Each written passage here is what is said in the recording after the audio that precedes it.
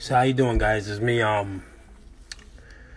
Mr. Style Matters, just coming to you. I'm not the brightest guy, but we're gonna try to get through some stuff. All right. You know, here at the Mr. Style Matters podcast, we talk about a bunch of different nonsense. Maybe you can get something out of it, and if you can't, just let it go over your head. So I grew up in Lower East Side back in the 80s during the crack era, when crack was ruling the world. Yeah, I smoked crack. My parents were heroin addicts. But I'm not blaming my crack addiction to them. It's just that's what happened at that time. It wasn't looked down on. You know, everybody did it. Honestly, everybody smoked crack at the time. You know, it was just like smoking weed or something, you know what I mean? Like, we did it. I hung out on Ridge Street, Pitt and Ridge. Those guys sold drugs and smoked drugs. And this is what happened at that time. Mid 80s, early 90s. You know, like,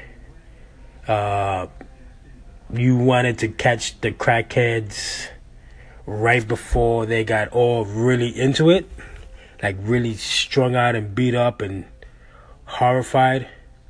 If you could catch them right at that that right moment, I guess, when they're ripe,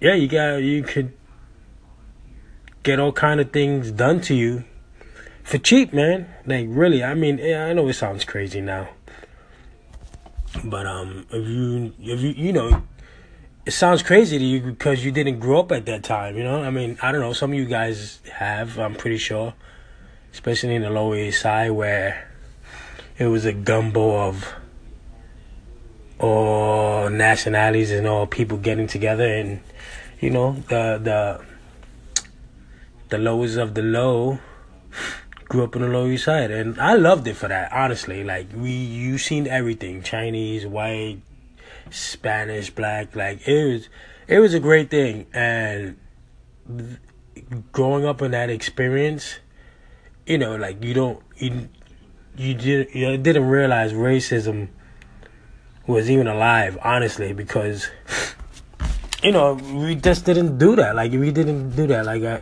hung out with all kind of people, and in the 80s, when the Lower East Side was a different place, not like it is now. And don't get me wrong, it's good. You know, like, you know, if you can afford it and you can live there, it's a great place. It really is. A lot of things to do. All the yuppies is coming and, you know, hanging out and change the look of it. But when I was coming up as a kid, it's a lot of abandoned buildings. Heroin was the big drug, as it is today again, right? I guess it came back. But back then, it really was. Like, heroin was the drug. Before crack. This is 70s, mid-70s, early 80s. You know, cocaine was out there, but I was too young for it. I didn't know about it. I mean, I sniffed coke maybe in my teens. But let me get back to when the Lower East Side was all beat up, not like it is now. It was cool, man. It was, you know, it was a good time. I know you probably saying, "Well, it was a good time, crack and heroin and all this stuff." But I grew up with a bunch of guys that were in my same predicament, and we got along great. Like, we looked out for each other. We had that commodity with each other. I remember we hung out on Ridge Street, but we would go around sometimes to the next block on Allen Street, and we got into